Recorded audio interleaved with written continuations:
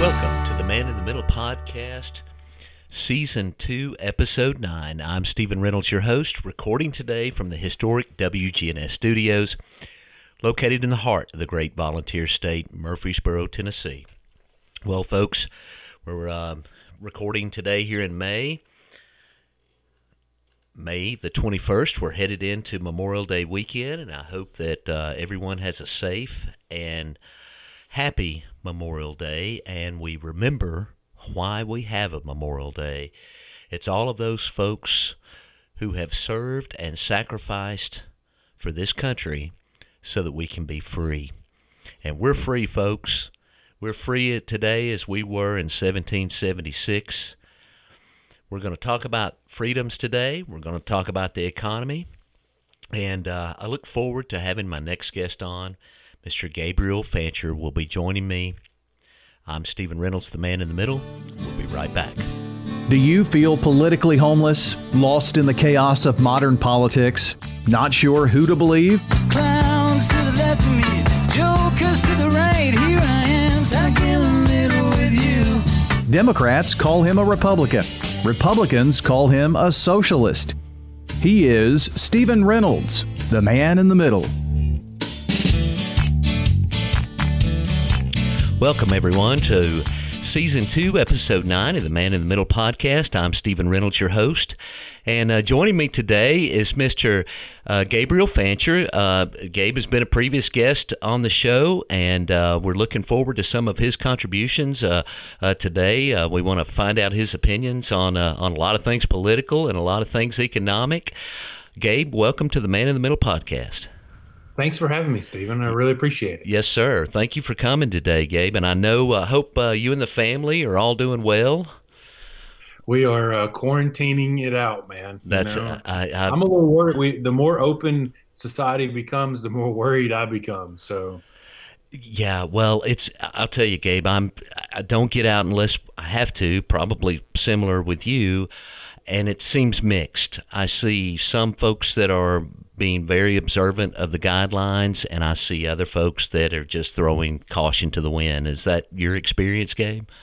My experience exactly. What I've found is that if you know someone who has had it, you're far more likely to take it seriously. Yeah. And if you haven't, then if you don't know how some people have suffered, you're like, whatever, So. Right. Well, Gabe, I think it's really just a matter of those of us who passed biology and those that didn't. Is that a fair assessment? Well, that would knock me out if you saw my high school biology scores. But.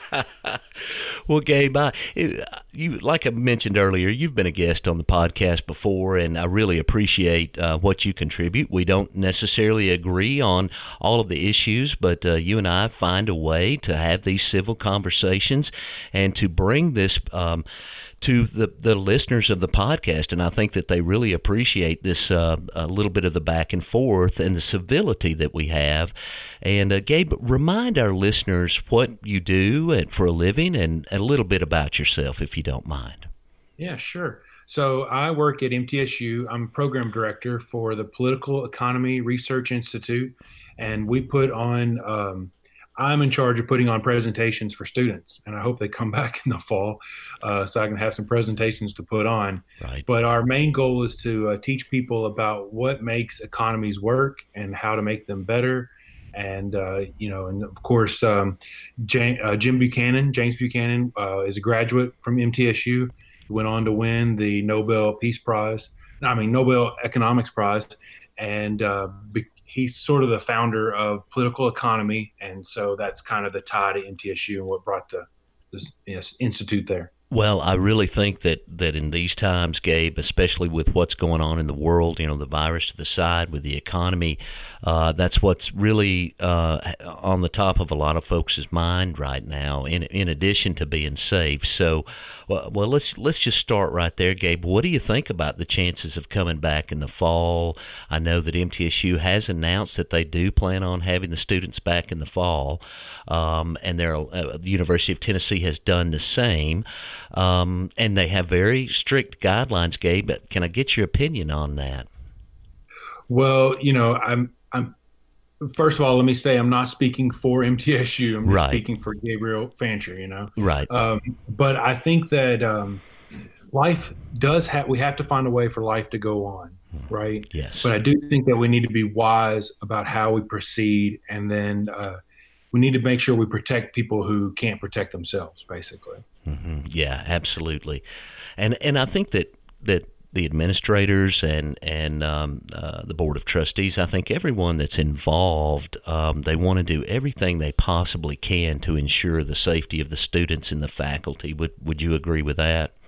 Totally agree with that. They've done a really great job of taking care of their staff and caring for students and students that couldn't go home. They gave a place to stay to. And I just think Middle Tennessee has handled it really well. And so I'm excited for the fall to get here as far as getting students back. But I am, I'm still worried. Does that mean that we'll have a second wave? And what does that look like? And how is that going to affect our economy? You know. Right, right. So, is there anything that we can really put our thumb on right now, Gabe? Is it imports? Is it exports? Is it? We have 14% unemployment in Tennessee, the highest ever recorded this past month, and a lot of folks are hurting out there, Gabe. And how are we going to jumpstart this economy again? How do we get back? Well, the Federal Reserve and Congress have put trillions of dollars into the system, Yes. right? So there's a lot of fuel in the tank. Mm-hmm. Now, I think what we're seeing, because you've seen the stock market, it rallied like 1,000 points the other day. But I think you're seeing that Wall Street is handling it much better than Main Street, would be my guess right now. And it just takes a while to get the funds down to the people that need them, number one. And government just isn't very effective at these areas because they just don't have the information that they think they have. Does that make that's my feeling on it. It does. There is a gap there between the information, and there is a disconnect. I think that's what a lot of voters feel from the public side. They feel there is and the businesses as well. Have you heard mixed reviews about the SBA and the help that the government is trying to give these small businesses? Or are you hearing positive or negative stories? How would you gauge what you've heard so far? I'm going to say it's mostly negative. Okay. A lot of people are waiting and haven't been. The thing is, when something like this happens, bills are still due at the end of the month, and so people are having to dip into their savings and things of that nature. And there's a lot of business owners out there that are fearful because they don't know what the future holds. Right. And that's what, when you're an entrepreneur, you have to take risk and you take risk believing that the future will be better. Mm-hmm. Right. And right now, just as we were discussing, we don't know what the fall is going to hold for us. Right. And so I think that's going to hold a lot of people back, keep a lot of entrepreneurs from really taking steps out and taking risk. But I do believe that those that are willing to take the risk could stand to gain a whole lot because of it. I agree with you. There are opportunities out there to be had. I recently talked to a guy that's talking about revolutionizing the porta potty business, which is just, but it's going to be the simple ideas Sure. that are going to change that. And this guy was really on. He was like, "How's Bonnaroo going to have bathrooms without porta potty?" So there are people that are out there that are trying to come up with innovative solutions, and so there will be a lot of opportunity. Gabe, you mentioned the federal package, that the stimulus plans that have come down. Now, part of that was taxpayer money. I think $2 trillion was, but $3 trillion of it was provided by the Federal Reserve. And I'm talking about the small business loans. Is this unprecedented? Has the Federal Reserve ever done this before? No, what they have done is they've really expanded the powers that they've used in previous times, right? So every time there's been an emergency, an issue, the Fed, will broadly interpret the bits of law that put them in place, right? And then draw from that some new superpower, basically. And so right now, the new superpower is buying bonds. They're buying, business bonds, and then they're also buying city and state bonds. And the real issue, I wonder, is will this make the Federal Reserve far more political in the long run? Yeah, And I think that it will. I think so too. So explain to our listeners, if I pulled up to the Federal Reserve and asked for the public tour, what would they tell me, Gabe? Well, they probably give you a tour. We've got a branch in Nashville that'll Right. show you around, and treat Right. you real nice. But the Federal Reserve is not the federal government. That's the point that I'm trying to get to. Explain Exactly right. explain Just who if you pulled who up that the is. Federal Express, right? If you went and saw FedEx out in Memphis, it's no more federal than anything else, right? And so the Federal Reserve is the bank for the government, right? And the bank for all of our banks. And so it is the bank of last resort. And so that's what you're seeing them do right now, is use as much monetary stimulus that they can muster to try to keep the economy on the rails. Yeah, and so we're getting really deep down the rabbit hole here, Gabe. But basically, they're just typing zeros into the machine, right? I mean, if you've got $10 in the bank and we add a few zeros there, suddenly you've got 10,000. Is that how you understand how basically the currency is being held up? Well, it's not quite that simple. Okay. But that is one of the tools that they plan on using next, is my understanding. Okay. They call those money drops. And if you have a bank account, then they're going to put money in your bank account. I mean, this is it. If we were to spiral further, this is their next tool, is to start putting cash into consumers' bank accounts. So you're talking about sounds crazy, but that is really what is next. Yeah. So you're talking about direct deposits into the citizens' bank accounts. So a bottom up, a trickle up, for lack of a better term. Maybe. I don't know if I would use that term because it has so many other meanings to it. But the issue is, if you can get cash out into the economy, people will spend it. Right. Especially if you get enough. Right. I think right now what we're seeing is that in our economy, people are saving. Yes. And so even if you get some money from the government, if you don't need to spend it, you're not spending it. Right. And so we're seeing a lot of people save money at this point. And so the Federal Reserve has to figure out a way to get that money moving. And one way of doing it is to put it, I mean, that's why they lower rates, right? They lower rates so people are less incentivized to save. Right. And so you lower rates to get people to spend, or you put money in their bank account eventually. And if you put enough there, you and I will go spending, right, Steve? Right. Everyone can use a new flat screen, right? Or whatever, whatever's out there. Everybody's got that list out there. Gabe, what is the danger? The long-term danger of doing this? I mean, how long can we do this? Is there any historical evidence of other countries that have done this? Or is there a danger? I think when you're dealing with monetary policy, it's very dangerous, right? And the Federal Reserve, they admit that they don't know exactly what they're doing all the time. When Geithner and Paulson and all those guys were dealing in 2008, they were like, we're just throwing spaghetti on the wall here and That's seeing what too works. big to fail, right? Yep. Right. And that's what we're seeing now as well, is that they're just trying these new things out. And, from one standpoint, we haven't gone down to, we haven't really, to be as high of unemployment that we have. I don't think people are feeling it as widely as they probably should. I agree with you. I think that it's probably difficult for us to wrap our minds around what this actually means right now at this point. It will take time for us to be able to actually realize what has happened. Gabe, did the government, and you talked about the Federal Reserve and how it's probably going to become politicized the more it gets involved, because you're dealing with unelected officials that have this much control over the economy. Well, they are appointed by the president, and Trump has been known to, go on his Twitter account and talk about Jerome Powell, who is charging of the Federal Reserve right now. He threatened to remove him early on. Yeah. And so, this is not new.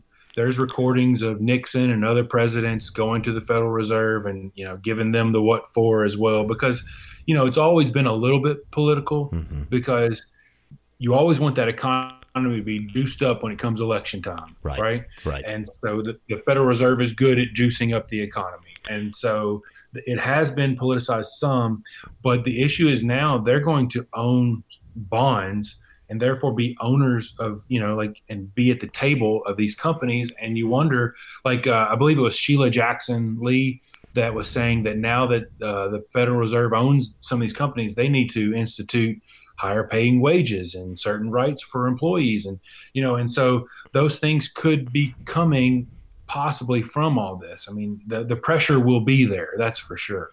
Yeah, I think so. I really do. And I think as we hand over more, and I think a lot of folks don't really understand how much control the Federal Reserve had prior to this. But as you mentioned, you mentioned earlier that they've had to jump in the bond market because the reason why they jumped in, Gabe, is it was collapsing. It was. Well, and that's when you don't think people can pay their bills, you don't want to be the one waiting for a bill, right? Right. And so yes. it was collapsing with good reason, in my opinion, right? Right. Well, that's kind of the point. So here in Tennessee, we're fortunate with the balanced budget amendment from the state, and we don't have cities other outside of Nashville. Nashville's in serious trouble. Maybe I should rethink that. But if you wanted to build a bridge, go ahead. I think a lot of our cities are in far more trouble than we realize. Yeah. They derive a lot of money from sales, right? Yes, right. Sales tax. From your brick and mortar sales, right? Right. They don't get that Amazon money, right? The state gets that. Right. And so we've been shopping, but we've been shopping online. Yeah. Right. And, I go to the grocery store and Murfreesboro and Rutherford County get a piece of that, but I'm not spending, I think that local governments have not made any cuts yet. Yeah. Right. They haven't. So, but let me tell you something. It's coming. Their income has been cut. Yeah. Right. Yeah. And the cuts are coming, Gabe. They are. They have to. They have to. And it's back to your point. So for our listeners out there, if we wanted to build a bridge, let's say the city of Murfreesboro, Rutherford County was in serious financial condition and we needed to build a bridge over the Stones River. We build that bridge by issuing bonds. If folks wonder what a bond is, that's what it is. We say the city of Murfreesboro is issuing a bond to build this bridge. That's basically what a bond is, right? I mean, and so folks buy those bonds so that the city of Murfreesboro can actually build that bridge, or Rutherford County, right? And that's what the bond market mostly consists of. Am I right? Is that correct? Yes, a correct right. assessment? And then companies do the same thing, right? They may, you're a company and you want to build a new product. Right. You issue a bond, you'll get a lump sum of money. You're willing to pay a certain percentage rate on that money, and then over time you pay that off. And it's typically considered for an investor a safe bet, right? In the past, historically speaking. Well, because it's safe. If the company was to declare bankruptcy, bondholders are in front of the line of stockholders. Gotcha. So that's why it gets this idea of safer. It's so informative, Gabe. You're teaching me so much, like you always do. So, I mean, how do we ease? They're talking about more, Gabe. The Federal Reserve said the Congress needed to put $10 trillion into the economy. Now, I'm a little bit on the left side, right? I'm on the left. Right. But that sounds like a huge hole to dig out of when you add that on top of what we've already, how far we are in the hole now. Well, I'll conjure up Paul Krugman here for you. Okay, right? Yeah. And he said that all we got to do to solve this debt issue is have the Treasury create $1 billion, $1 trillion coin, and we can roll that thing over and we can pay all this debt off. It's not a problem. Right. But do we have any standing in the rest of the world as far as our currency goes? And as far as do we lose? So most of the time when you've seen banks like banks like the Federal Reserve of other countries, when they get out of control, like in Zimbabwe or down in Venezuela or somewhere, where they print too much money, right? You can see this massive hyperinflation is what it's called. That's where, it takes more and more money to buy the same goods that you're going to purchase the other day. It gets where prices are changing daily and things of that nature. And so it causes a lot of problems in the economy. And so most of the time, what happens in those situations is people just switch currencies. Right. They change to something else, right? But right now, the entire world is saying, we're kind of worried about what's going on here. Send us some dollars, right? And so even though we are printing, like creating this money, like you were saying on the computer, click, click, click, right? Even though we're creating all this money, we are not seeing any of the ramifications of it. We're not going to feel those because the rest of the world is soaking all those assets up. Yeah. Now, if that ever changes, then we're in trouble. Then we're in trouble. So this is what you said last time. You gave me the very same. Now, we were talking about this before the virus ever hit, Gabe. You and I were. We were talking about sovereign debt crisis, and you were telling me, you said, as long as the U.S. dollar stays strong and the rest of the world turns to the dollar for safety, we're okay. Yes, exactly. But if that changes... Right, but I mean, so I was talking to someone the other day, and I said, we're the worst, we're like the best house in the worst neighborhood, right? And so, so where else are you going to go? Right. Like, is there another country out there that you trust more that has the ability to do what our economy does? And the answer is no right now. Yeah, I think you're exactly right. Even though we're having our own difficulties, yes, I think you're exactly right. Like China has an economy that's large enough, right? But nobody trusts them, right? I mean, around the world, they don't trust them. And Europe has more problems than we do, so there's just no one to really turn to at this point. So. Yeah, that makes a great. And New Zealand's not really, it's a great place to be right now, but it's not big enough. There are countries that are better out there that not better, but that have a lot of the issue, like a lot of the things that we would want in a stable currency, right? Like Switzerland comes to mind, right? Yeah, right. Yeah, right. Absolutely. But it's so small that it can't do that. Yeah. And so the U.S., on the other hand, we're large enough to do it, and oil's traded in dollars. Yes, so the petrol, right. That's another safety mechanism we have in place. It sure is. And so that was really strange when, during the midst of all of this, the futures went down to negative 27 for a barrel of oil, right? They'll give you $30 to take a barrel. I've got a barrel in my backyard. Do you? You put a tank up. Yeah. Yeah. Well, so there are these farms, like up in New Jersey, they have these farms of tanks. Tank farms, and they're all full. There's no availability until sometime next year for an empty tank of oil. So oil is going to stay low for a long time. Mm-hmm. So, to get back to this bond idea, so they've because the Fed has started buying these bonds, they've saved a lot of companies from having to go bankrupt. Yes. Right. That includes the oil companies that were hurting. Right. You haven't heard of any big bankruptcies there. Right. That's correct. Yeah. They bought your cruise ships. They bought their debt. Right. We don't really talk. I mean, we don't know exactly what they've bought, but given what has happened to the prices of these companies, you would assume that someone is buying their debt, and that someone be the Federal Reserve. Yeah. And so you're going to have my fear about this is when you don't let companies fail, you're going to have real weakened companies like these zombies walking around, which is what has happened in Japan. And Japan's companies are all like, they call them zombie companies and zombie banks because they're not strong enough to really produce or create anything neat and new, but they won't die either. Yeah, so that was kind of one of the knocks on the SBA for all of these loans is there were companies receiving this money in some cases that hadn't been profitable, were near bankruptcy, and now they're getting this injection of cash. But because their product is, number 4 in their market, or they're just not going to make it long term, right. But this just kind of pushes them a little bit further, and they just happen to kind of be at the right place at the right time if they wanted to keep their company going. Is that the way you understand it?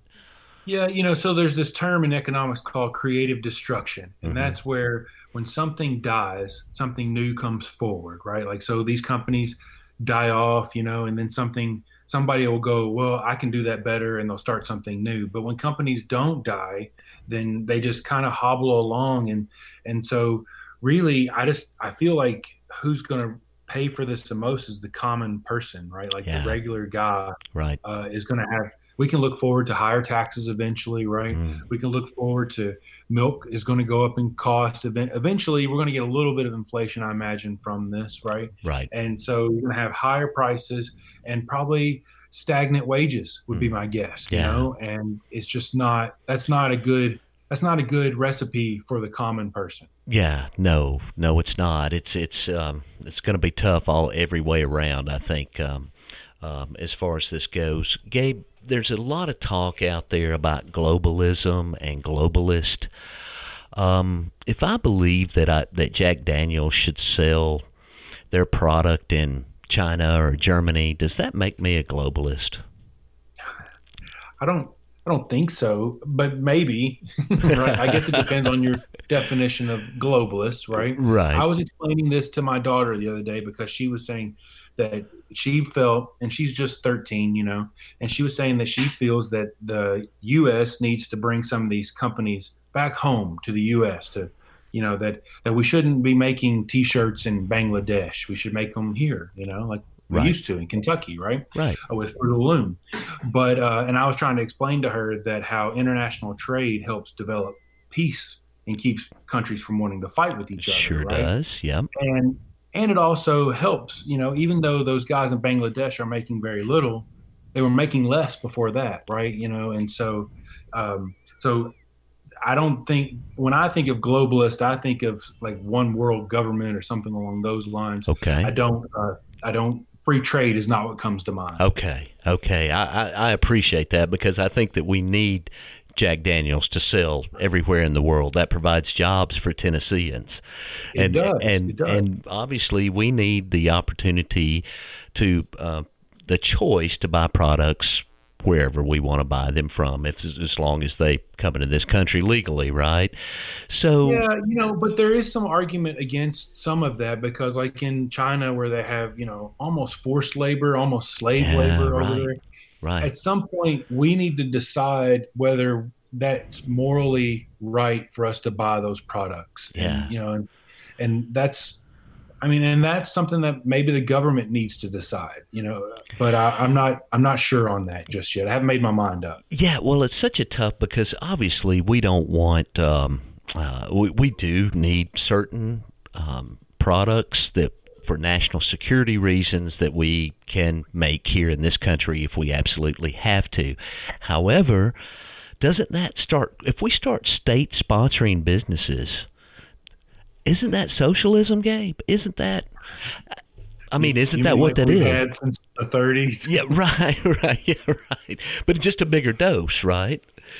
Yes. Well, look, everybody, we just don't like to call it socialism. Right. Right. But everybody likes for Uncle Sam to give them a little help every now and then. Sure they do. Well, it'll be interesting to see how all of this comes down, because I think everyone's kind of juggling these different points of views right now. We know that we need to make antibiotics in the United States in case, obviously we need to make masks in the United States, or, you know, all of these shortages that we're having. But you know, how far do we go as far as government support of those companies, I think will be the real question in the future, because you know what they're going to say? They're going to say we can't pay a union wage and produce penicillin for $5 a prescription, right? I mean, that's going to be the argument. Right. Yeah. Well, and I think instead of like bringing the people who make the mask here, the government probably ought to stockpile those things. Yeah, you know? For sure. We've got plenty of dollars being printed, right? We could throw a few toward those guys. You would think have so. Some extra masks. You know? Yeah. But you know, I just look. The problem is the government tries to fix something, and here's my libertarian side coming out. Yeah. Is that the government will meddle and try to fix something, and then cause other problems. And I think that we're going to see other problems from them trying their. Whatever they save us from this time leads to causing the problem next time. Down the road, so, yes. I think you're right. Down the road. And that's why, you know, when the free market starts mixing like that, that's when you start having issues like that. And that's where I am cautious about how we approach all of this. You brought up the mask, Gabe. I got to ask you about the mask. And we're going to get a little political here. We'll swap off of economics here. You see some folks, it's becoming a cultural thing. Would you agree with that? You know, I hate that it is, because I feel like if you're pro-Trump, you're not supposed to wear a mask. It's kind of the feeling I get. Yeah, right. and I mean, I just don't think that that's wise. I don't know.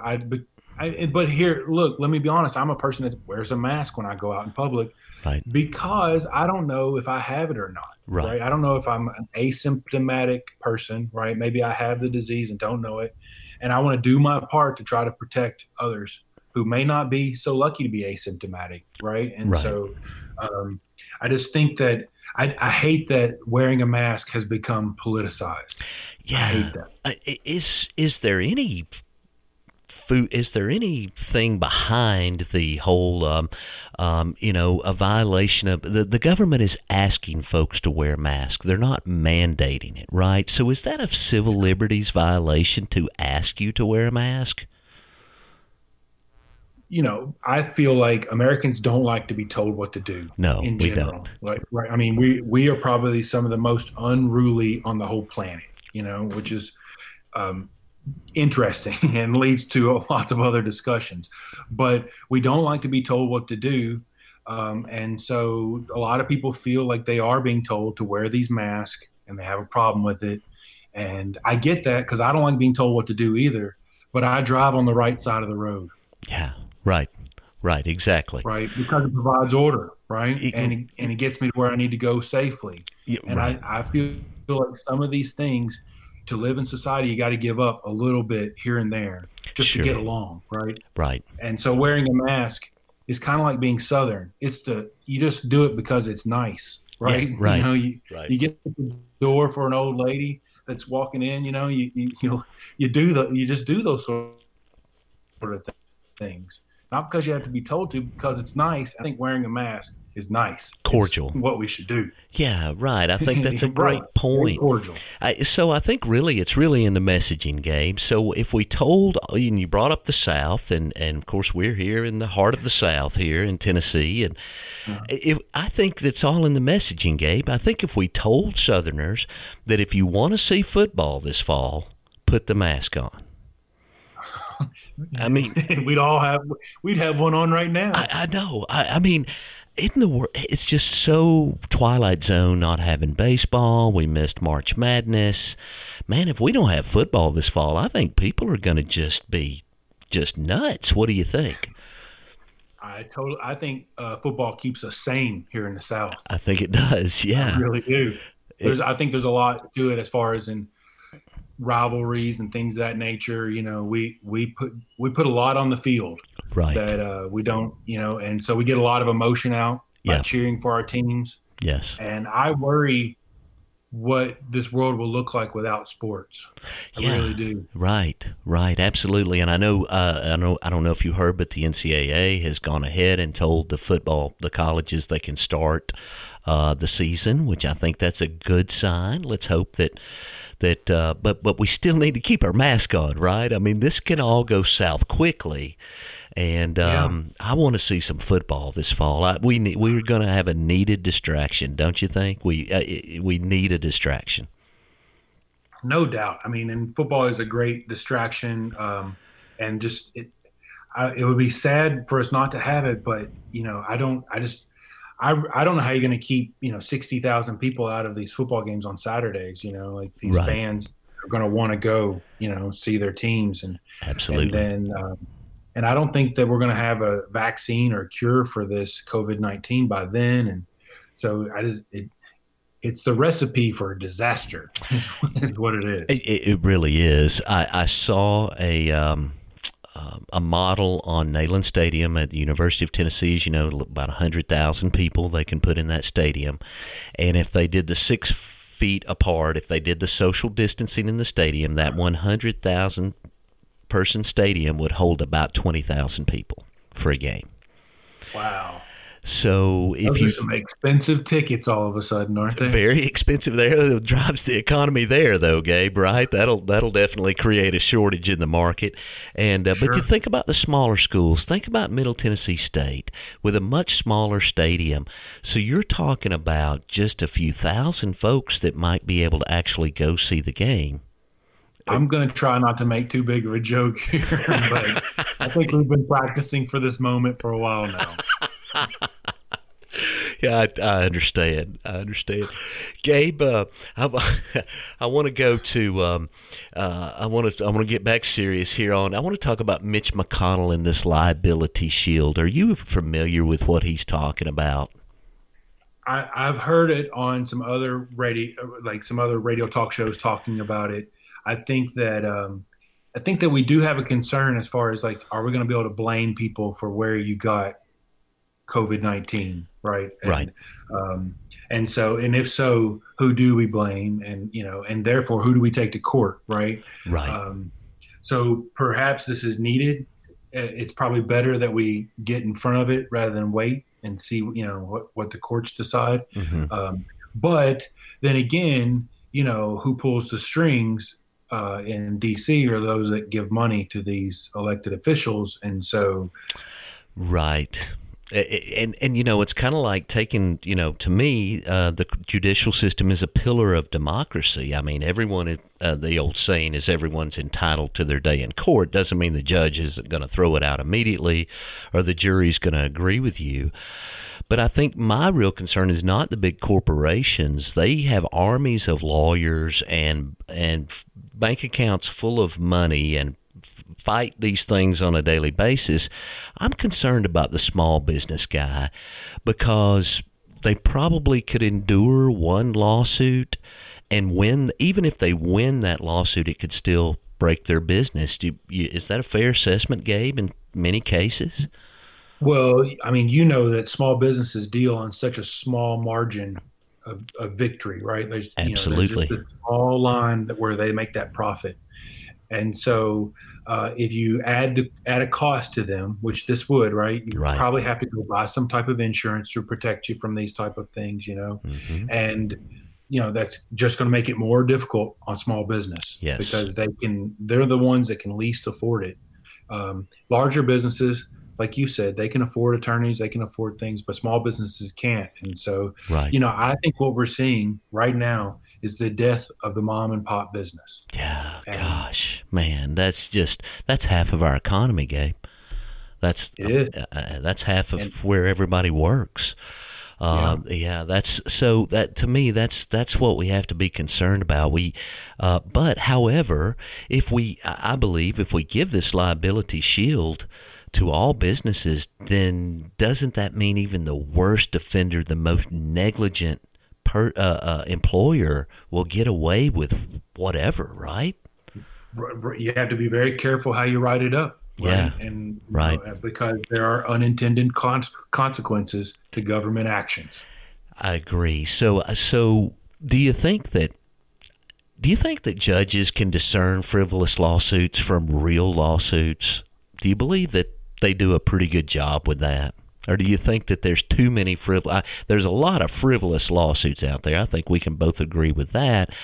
But don't you think that most judges and juries can tell when somebody's putting on, or do you think the Robin Hood mentality of the jury, do you think that really plays a role? Because there's a lot of juries that award a lot of money, especially against big corporations, just because they call it Robin Hood. Basically, they can take that money and give it to the little guy. So Sure. What do you think about that? Well, I think that, when you have one attorney in a town, he'll starve to death, right? Right. But if you put two in one town, they'll make a living then, right? That's right. And so, so that's in some other countries, they have laws in place where if you do bring that frivolous lawsuit into court and you lose, you're going to have to pay some money to the other party and that's to right. the court system. And we don't have that here. And there's some advantages to the fact that we don't have that, right? Because it goes back to what you said. Every man gets his day in court, right? No matter what, right? Right. And so, you got to balance that out.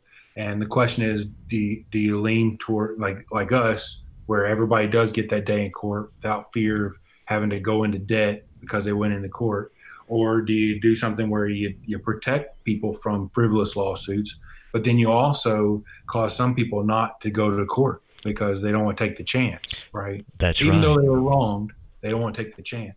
Yeah. And I think that also in a lot of cases, the courts aren't accessible to a lot of folks that don't have a lot of money. If a lawyer doesn't want to do pro bono, these guys just don't have access to the court.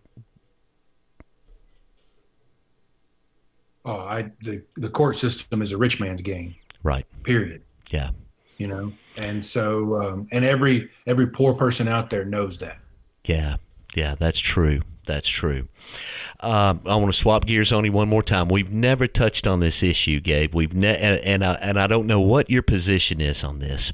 A recent study out of Canada, they're working on this, and listen, folks, I'm not a doctor, not promoting any sort of cure, but a recent study out of Canada is showing the folks who consume cannabis, whether through edibles or smoking marijuana, they have a lower incidence of contracting this virus. Now, these are preliminary studies. Gabe, should we legalize marijuana in Tennessee and on a federal level, and should we tax it? We're going to need money. As you and I, as you so brilliantly said earlier in the podcast, we're running out of money. Is that not a great way to raise money for the states and for the federal government? Well, there's a lot of unintended consequences from it, perhaps. Okay. Right. Sure. But, I think that free people should be able to make their own decisions. And so I am in favor of legalizing it. Okay. I think that there was a bill in Nashville to legalize it in Tennessee, and it perhaps passed if the federal government will legalize it. Yes, right, or decriminalize it, reschedule it, right, allow the banks to work. There's a booming industry here in Rutherford County. Mike Tyson, the former heavyweight champion of the world, Iron Mike Tyson, owns a hemp facility in Rutherford County, Tennessee. Can you believe that, Gabe? I had no idea. Yes, wow. And he's planning on expanding here. He's got a major marijuana business going all over the country, but he's growing his CBD here in Tennessee, here in Rutherford County. Wow. So that's awesome. Anyway, I think that if we can help people get the virus, don't know if that's true or not, we can help fill the coffers of the government. And back to your point about the liberty of folks having the choice of what they can and can't do. You could empty out some of these jails that cost us a bunch of money, too. Empty out the jails. Violent offenders. Yeah, absolutely. So I think there's so many benefits. But to your point about Tennessee, Dr. Brian Terry, one of the representatives here in Rutherford County, I think is the lead on the medical marijuana in Tennessee. And I believe, if I'm not mistaken, they tabled it this time. They didn't take it to the floor because they didn't have the votes. And if they'd voted on it, they wouldn't be able to bring it back up for 2 years. So they tabled it so they can maybe whip some more votes, if I understand how it's going. But these other states that have done this before us, they're raking it in. Right. Imagine Illinois is in terrible financial shape, but they're bringing in millions every day. It's like a 3.5 hour drive from here. Right. Illinois. You're right. And so I'm sure there are Tennesseans and folks from Kentucky and Missouri that are all headed to Illinois and spending their money there.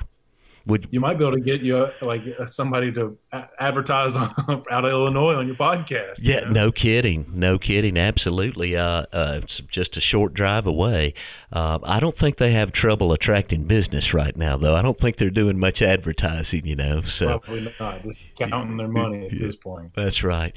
Gabe, I really appreciate it. Very informative. You've taught me even more today, especially about economics, and I thank you for educating me on that stuff. And anything else you'd like to add to our audience today, or anything that you see coming that we need to be looking out for in the next 60 days, 90 days? Well, I thought that the markets would retest the lows that we had seen before. Yeah.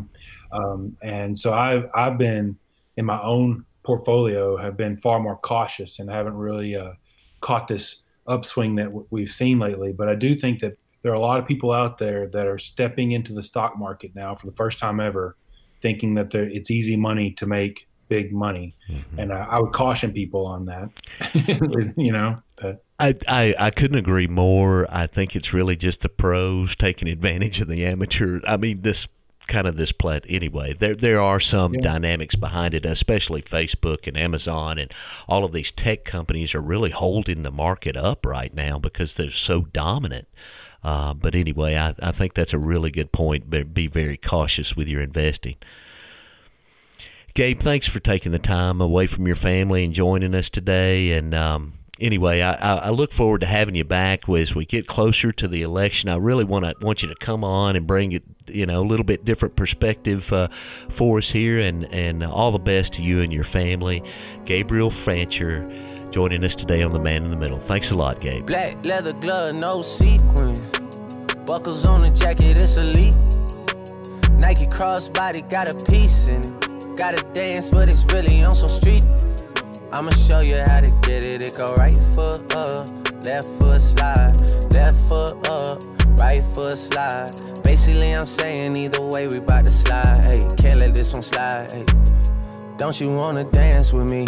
No, I could dance like Michael Jackson. I could get you the passion. It's a thriller in the track. Where we from? Baby, don't you wanna dance Welcome back with to me? the Man in the Middle No, podcast, I could Season dance 2, like Episode Michael 9. Jackson. I'm I Stephen could give Reynolds, you your host. satisfaction. Well, folks, I want to thank you all for listening to this episode this week. That was a great conversation we just had with Gabe. We are going to video here in the next couple of weeks, and you're going to be able to find us on Spotify and iTunes, WGNSradio.com, and of course on our Facebook page, my old congressional page at Reynolds for Congress. You'll start being able to see some of the videos and on the WGNS website. We look forward to getting that going. I'm going to have to shave this quarantine stuff. We've been saving a little money on razors, so I'll make sure and get a haircut before we go to video.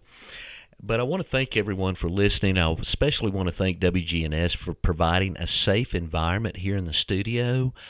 They are practicing the social distancing and all of the guidances that have been handed down by the CDC. And I just want to thank WGNS for doing that. And in particular, my producer, Mr. Dalton Barrett, who always makes an old country guy sound like a professional on a podcast. So thanks again for listening, folks, and be looking for all of our content that's going to be coming out here in the future.